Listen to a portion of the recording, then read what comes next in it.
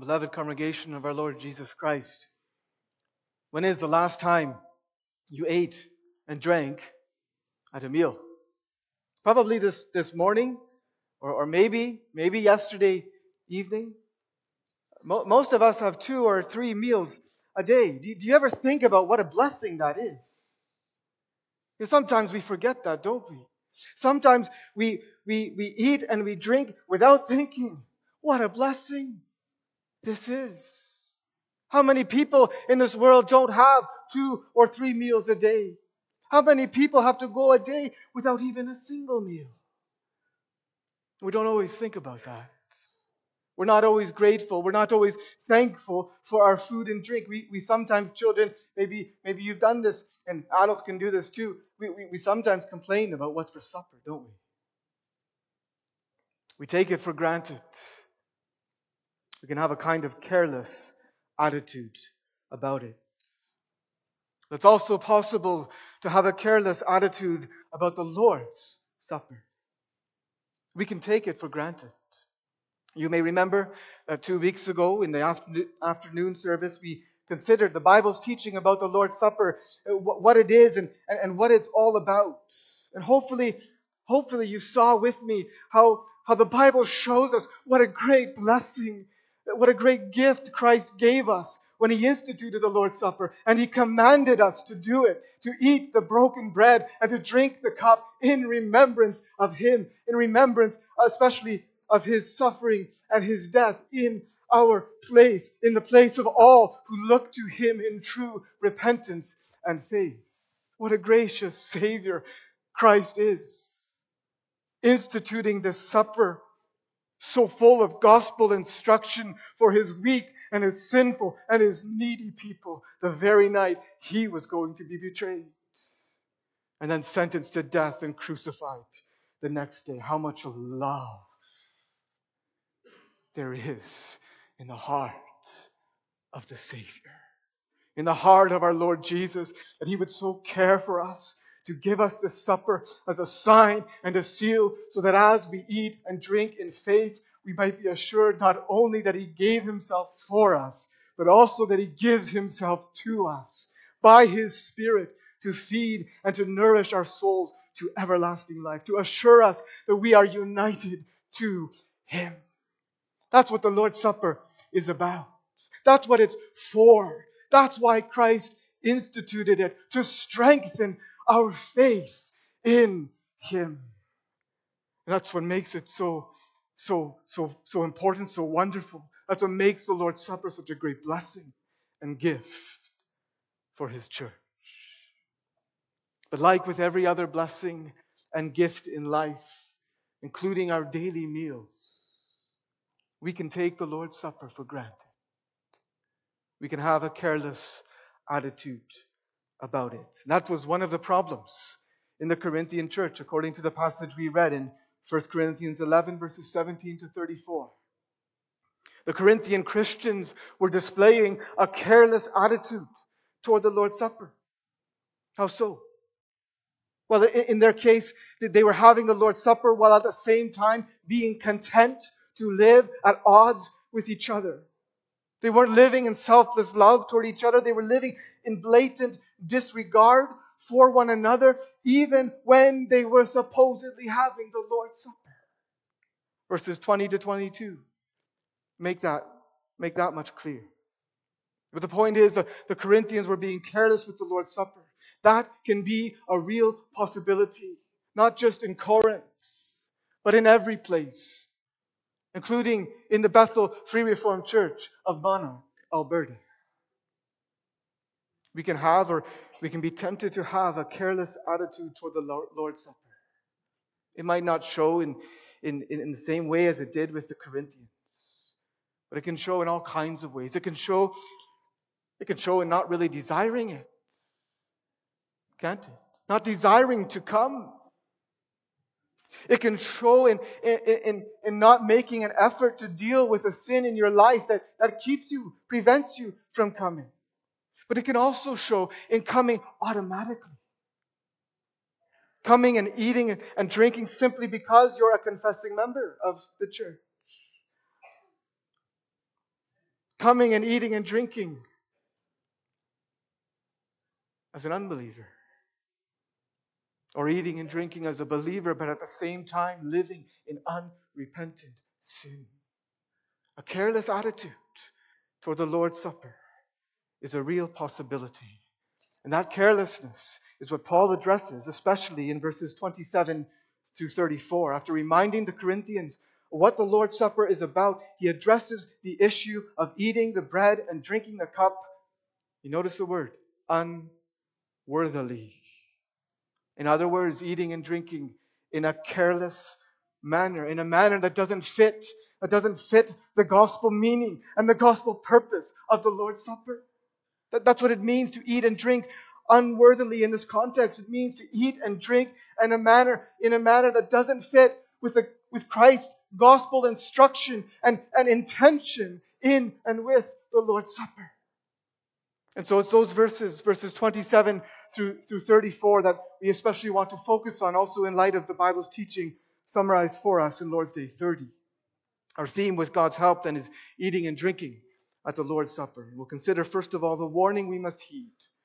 And secondly, the call we must obey.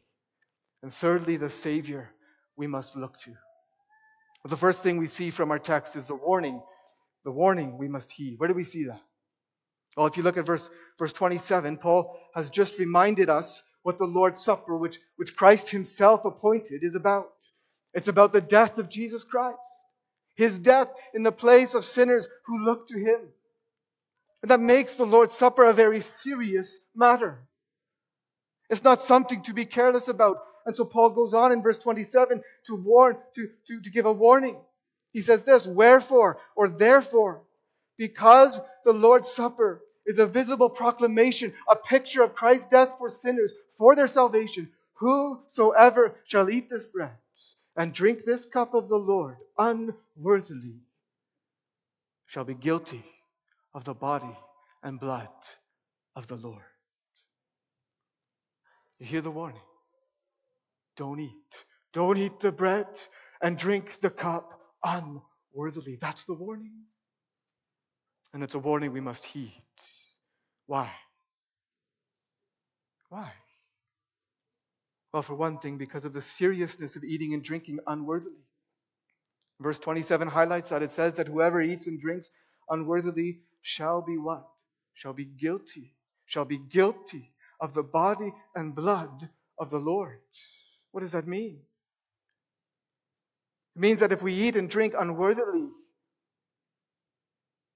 it's really shocking language. Because it means that if we are eating and drinking unworthily, we are essentially guilty of murdering the Lord. How can that be? Well, you think about what the bread and the cup represent. Verses 24 and 25, they tell us, don't they? The bread, they represent, they picture for us the very body and blood of the Lord Jesus Christ. And so when we eat and drink that cup unworthily, without sincere repentance and faith in Christ, we are despising the symbols, the signs, the pictures of Christ's body and blood. And that's essentially the same thing as despising Christ himself. You think of the flag. Think of the flag of a country. The flag, what does a flag represent? It represents the country, including its government and its people. And so sometimes, not all the time, but sometimes when people burn the flag of a country, they are showing their contempt and their hatred of that country, of the country's government and of the country's people. You see that happening actually today in some of the protests going on about Israel's war in the Middle East. The other day I saw on the news some protesters in New York City. They set an Israeli flag on fire and they dragged it down the street. It showed their contempt for Israel because that flag represents Israel, its government and its people. But you see, in a far greater way, the bread and the wine at the Lord's Supper, they represent the body and blood of the Lord, of Jesus Christ. And so when we eat and drink the bread and the wine at the Lord's Supper unworthily, we are showing contempt for the Lord himself, the Lord of glory. That's what our text is saying.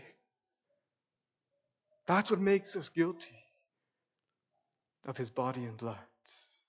And that means then that eating and drinking unworthily is an extremely serious matter. And that's why we must heed the warning. We must heed the warning not to do that. Are you heeding that warning? How do you come to the Lord's Supper? How do I come? Isn't that an important question to ask ourselves? Not only because of the seriousness of eating and drinking unworthily, but also because of the consequences.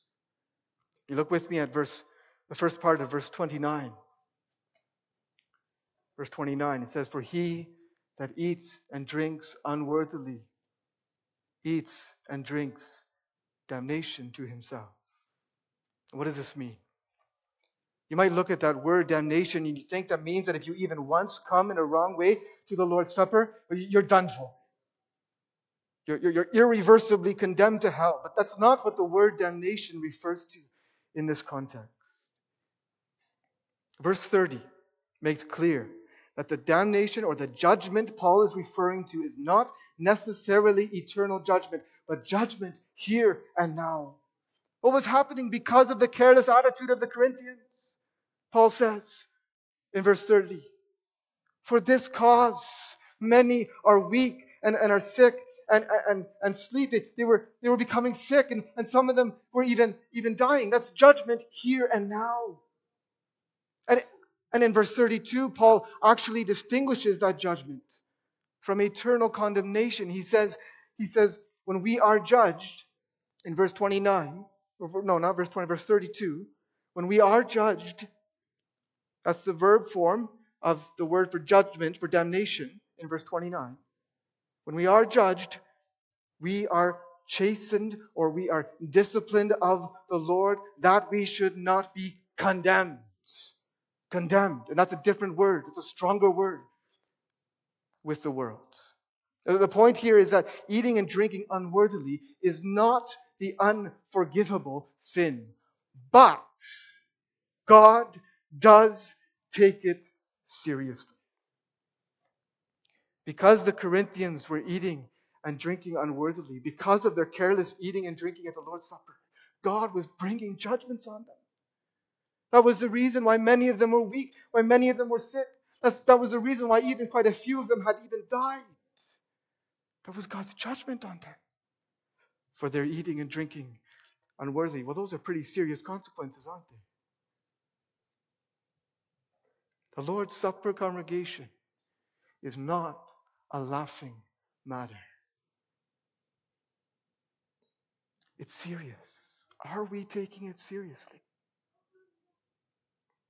If we are, then we will heed the warning of our text. Don't eat and drink at the Lord's Supper unworthily. But maybe by this point you're thinking, okay, but what does it mean to eat and drink unworthily? That's a very good question. That's all we need to know in order to correctly heed this warning, isn't it? And this is where we can easily go wrong. Because we can easily think that eating and drinking unworthily means eating and drinking, going to the Lord's Supper without having, for example, full assurance of our salvation. Or eating and drinking without having some sort of dramatic or deep spiritual experience, something we can talk about. Or eating and drinking without having reached a certain degree, or whatever that degree is, of a sense of sin or of holiness. Or eating and drinking without some mysterious feeling that we should go. But can I ask you something? Where does the Word of God ever teach that? That's not what eating and drinking unworthily is. Christ did not tell his disciples to eat the bread and drink the cup only when they have a feeling that they should. And if they don't have that feeling, then they're eating and drinking unworthily. Eating and drinking at the Lord's Supper unworthily is eating and drinking when you are not living in sincere repentance and faith. That's what our text is warning against. That's what the Corinthians were doing. They were not discerning the Lord's body. They were treating the Lord's Supper as a common meal. And not only that, they were treating his death as a common thing, as if it means nothing. They may have been true Christians, but they certainly were not living as Christians at that time. They were not living in true and genuine repentance and faith. They were backsliding. They were living at odds with each other. They were being greedy and selfish and getting drunk even, and they were not sorry.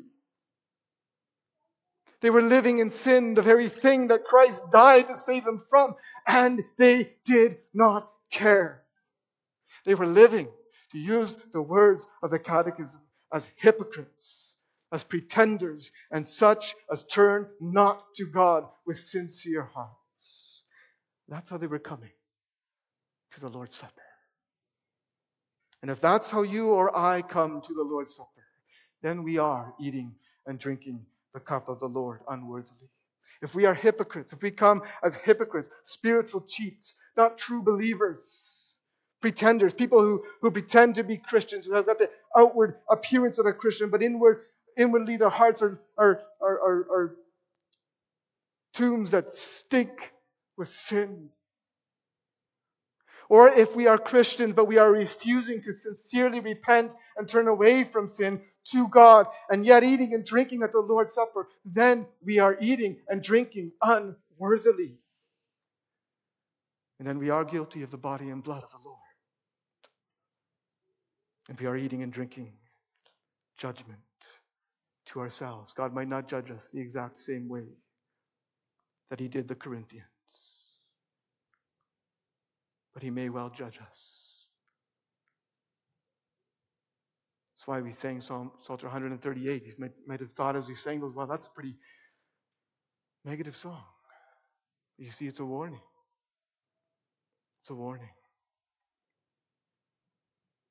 And that's also why in answer 82 of the Catechism, we confess that those who by confession in life declare themselves unbelieving and ungodly, in other words, those who are living in open unbelief and open sin in their lives, may not be admitted to the Lord's table.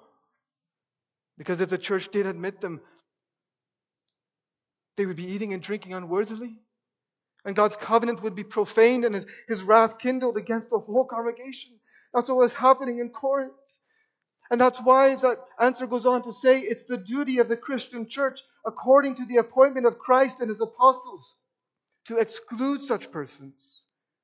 Those who are living in open sin, in open unbelief, by the keys of the kingdom of heaven, till they show amendment of life. And we'll talk about the keys more next time. But this is the reason, congregation, we practice close communion. We don't just let anyone partake of the Lord's Supper. It's for confessing members in good standing. Those who are not living, who have confessed faith in Jesus Christ and are not living in a public open sin and are not under discipline. And also for visitors who come and ask permission from the consistory beforehand. Because eating and drinking unworthily is so serious. It warrants the judgment of God. That's a serious thing. And yet, beloved, it's so important to understand that his judgment is not meant to be a punishment. It's not. God has a gracious and loving purpose, even in judgment, in the here and now. It's not meant to condemn us, but to chasten us, to warn us, so that we turn to him in true repentance. Our text is not teaching us that God is just waiting for someone to partake of the Lord's Supper unworthily so that he can throw them into hell. No, that's not what our text is saying. It's actually saying the complete opposite. It's saying that God does not desire the death of the wicked, but that he should turn from his wicked way and live. God's judgments on those who eat and drink unworthily are testimonies to his great love and grace and long suffering. Do you see that from our text? But then it must also be said that if we do not heed his judgment, if we do not heed His loving discipline, His warnings that He gives us in grace here and now, and we die without truly repenting of our sins and looking to Jesus Christ in true faith, then we have no reason. We have no reason to think that we will escape eternal condemnation in hell. Not because we have lost our salvation, but because if that's true of us, that's true of you, it shows that you never believed in Him in the first place. Well, then let us heed this warning. Let us take care. Let us take care not to eat or drink the cup of the Lord unworthily. And if we have been, if maybe this warning convicts you this morning, you've been coming to the Lord's Supper unworthily. You've been coming and you've been living in some unrepentant sin. And don't despair, because God is graciously and lovingly calling you and urging you and beseeching you through our text to repent, to turn from your sin now and to turn to Christ in faith. And He has promised that all such He will graciously forgive and receive. But maybe you hear this and you think, well, if eating and drinking unworthily is that serious, maybe I should just not come to the Lord's Supper. It's safer that way. Maybe that's even why you haven't come in the past, even though you maybe desire it. But is that how we should respond to this warning? That's the question we want to consider now in our second point, the call we must obey. In light of the danger of eating and drinking unworthily, what are Christians to do? Well, what does our text say? Look at verse 28.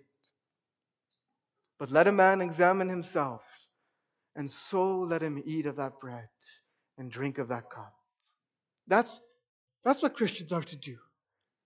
Our text is calling us to examine ourselves and so eat and drink. It's not calling us to avoid the Lord's Supper as if that's better or that's safer. No, it's calling us to self-examination. And in the Greek, it is a command. It's an indirect command. But it's a command given in gentleness and love. But it's not optional. It's not optional. The call to self-examination is a call we must obey. But what then does that look like? What does it mean to examine ourselves? Well, it means to really test ourselves by a certain standard. It means that we look at ourselves, we look at our hearts, we look at our lives, and we compare what we find there to how God's Word describes true Christians, and we see if it matches. Children, you think of a teacher who's marking a test that you've done. Maybe it's a Bible passage you had to memorize, or maybe it's a math test or something like that. How does the teacher mark your test? Well, she compares your answers to the answers in the answer key, right? If it's a Bible memory test, she listens to you saying the words and she compares what you say to what the Word of God says, that particular passage. If it's a math test, she compares your answers to the answers given in the answer key. And that's what our text, you see, is calling us to do with ourselves, with our lives. We're to examine ourselves. We're to test ourselves. We're to compare ourselves with how the Bible describes what a Christian is. Of course, that raises a crucial question, doesn't it? What is a true Christian? How does the Bible describe what a true Christian is? What are the marks? Well, there are many passages we could turn to, but just think about what Christ and His ministry here on earth called people to do. What did He call people to do? He called people to repent, right? To repent, to turn from sin to God. He called them to believe in Him, to believe the gospel. And He called them to follow Him, to a life of holiness. And so a true Christian is someone who repents of sin and who trusts in and looks to Jesus for salvation from sin and who follows Jesus, striving to live a life of holiness, striving to become more and more like Him. That's what a true Christian is. So those are the marks we're called to examine ourselves for. Those are the marks that we are to look for in ourselves. Those are the marks that give us the right to eat and drink at the Lord's Supper. Nothing less and nothing more. It's not for those who are perfect or who've arrived, because then the table, it would just be empty chairs. Nor is it only for those who are fully assured of their faith and salvation, or for those who've had a dramatic conversion experience, or for those who have a deep enough sorrow for sin. Because how can anyone's sorrow for sin be deep enough?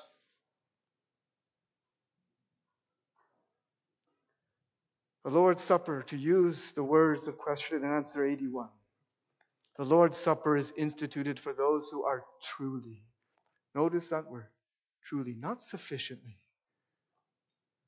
but truly sorrowful for their sins. Meaning they're sorrowful with a godly sorrow, with a sorrow that leads them to hate sin and to forsake sin, a sorrow that leads them to repent of sin because it offends and it grieves God. It's for those who are truly sorrowful for their sins and yet trust that these are forgiven them for the sake of Christ, and that their remaining infirmities are covered by His passion, His suffering and death, and who also earnestly desire to have their faith more and more strengthened and their lives more holy. In other words, the Lord's Supper is for those who have a personal knowledge and experiential knowledge of their misery, their sin and misery, and of deliverance, how they may be able to be delivered from their sins and misery, and an experiential knowledge of thankfulness to God. Those are the marks we need to have. That's the biblical standard for self-examination in connection with the Lord's Supper. But how are we to do this? I mean, how do you go about examining yourself? What exactly are we to look at? The text says, let a man examine himself. What does that mean? It means that we're to test our whole life. That includes our heart, our inner self, our thoughts, and our desires, and so on. All that lives in our heart. But who of us can test our heart? How can we know our hearts? In 1 Kings 8, Solomon confesses that the Lord alone knows our hearts. And what does that mean then when we come to examine ourselves, to test our hearts? It means that we need to do it prayerfully. Asking God in the words of Psalm 139, search me, O God. Search me and know my heart. Try me and know my thoughts and see if there be any wicked way in me and lead me in the way everlasting. Self-examination includes humble and prayerful examination of our own hearts, but it also includes examination of our walk of life, our behavior in relation to God and to others. That includes our behavior in relation to our family and in relation to the world and in relation to authorities and in relation to employers and employees and in relation to co-workers and to customers and fellow church members, and really in relation to everyone and to everything. And that too, congregation, must be done prayerfully and humbly. The self-examination that our text calls for is humble and prayerful examination of our heart, our inner self, and our behavior, our words and actions, our outward conduct. And when we do that, when we do that, and we see that by grace alone, there are those marks of sincerely turning from sin and looking to Christ and striving for thankful obedience to His word. And when we eat and drink at the Lord's Supper in remembrance of Him, we do not have to fear. We do not have to fear that we are eating and drinking unworthily or eating and drinking judgment to ourselves. Verse 31 makes that clear, doesn't it? For if we would judge ourselves, it's referring to examining ourselves, we should not be judged. Meaning we would not be eating and drinking judgment to ourselves.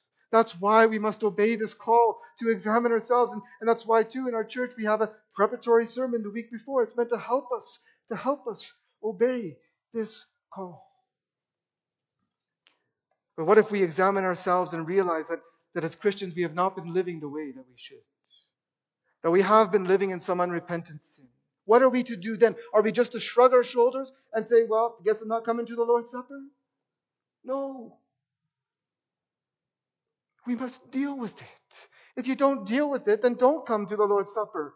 But then don't think either that you're a Christian. Until you're willing to deal with your sin issues in your life, you have no basis to think that you're a Christian. Or that you won't be condemned with the unbelieving world. So if you're living in some unrepentant sin, then deal with it. If it's a matter between you and the Lord, then go to Him and seek Him in repentance, in sincere repentance and faith, and ask Him for forgiveness and grace to help, and He will give it. Because His throne is a throne of grace in Christ, that we might obtain mercy and find grace to help in time of need. And if your sin involves other people, then sincerely confess it to them. Confess that you're wrong, and if it was done against them, ask their forgiveness. And then come. Come to the Lord's Supper and eat and drink in remembrance of Him. You see, the purpose of this call is not to keep believers from the Lord's Supper. Look again at what verse 28 says. It does not say, let a man examine himself to determine whether or not he shall eat and drink at the table of the Lord.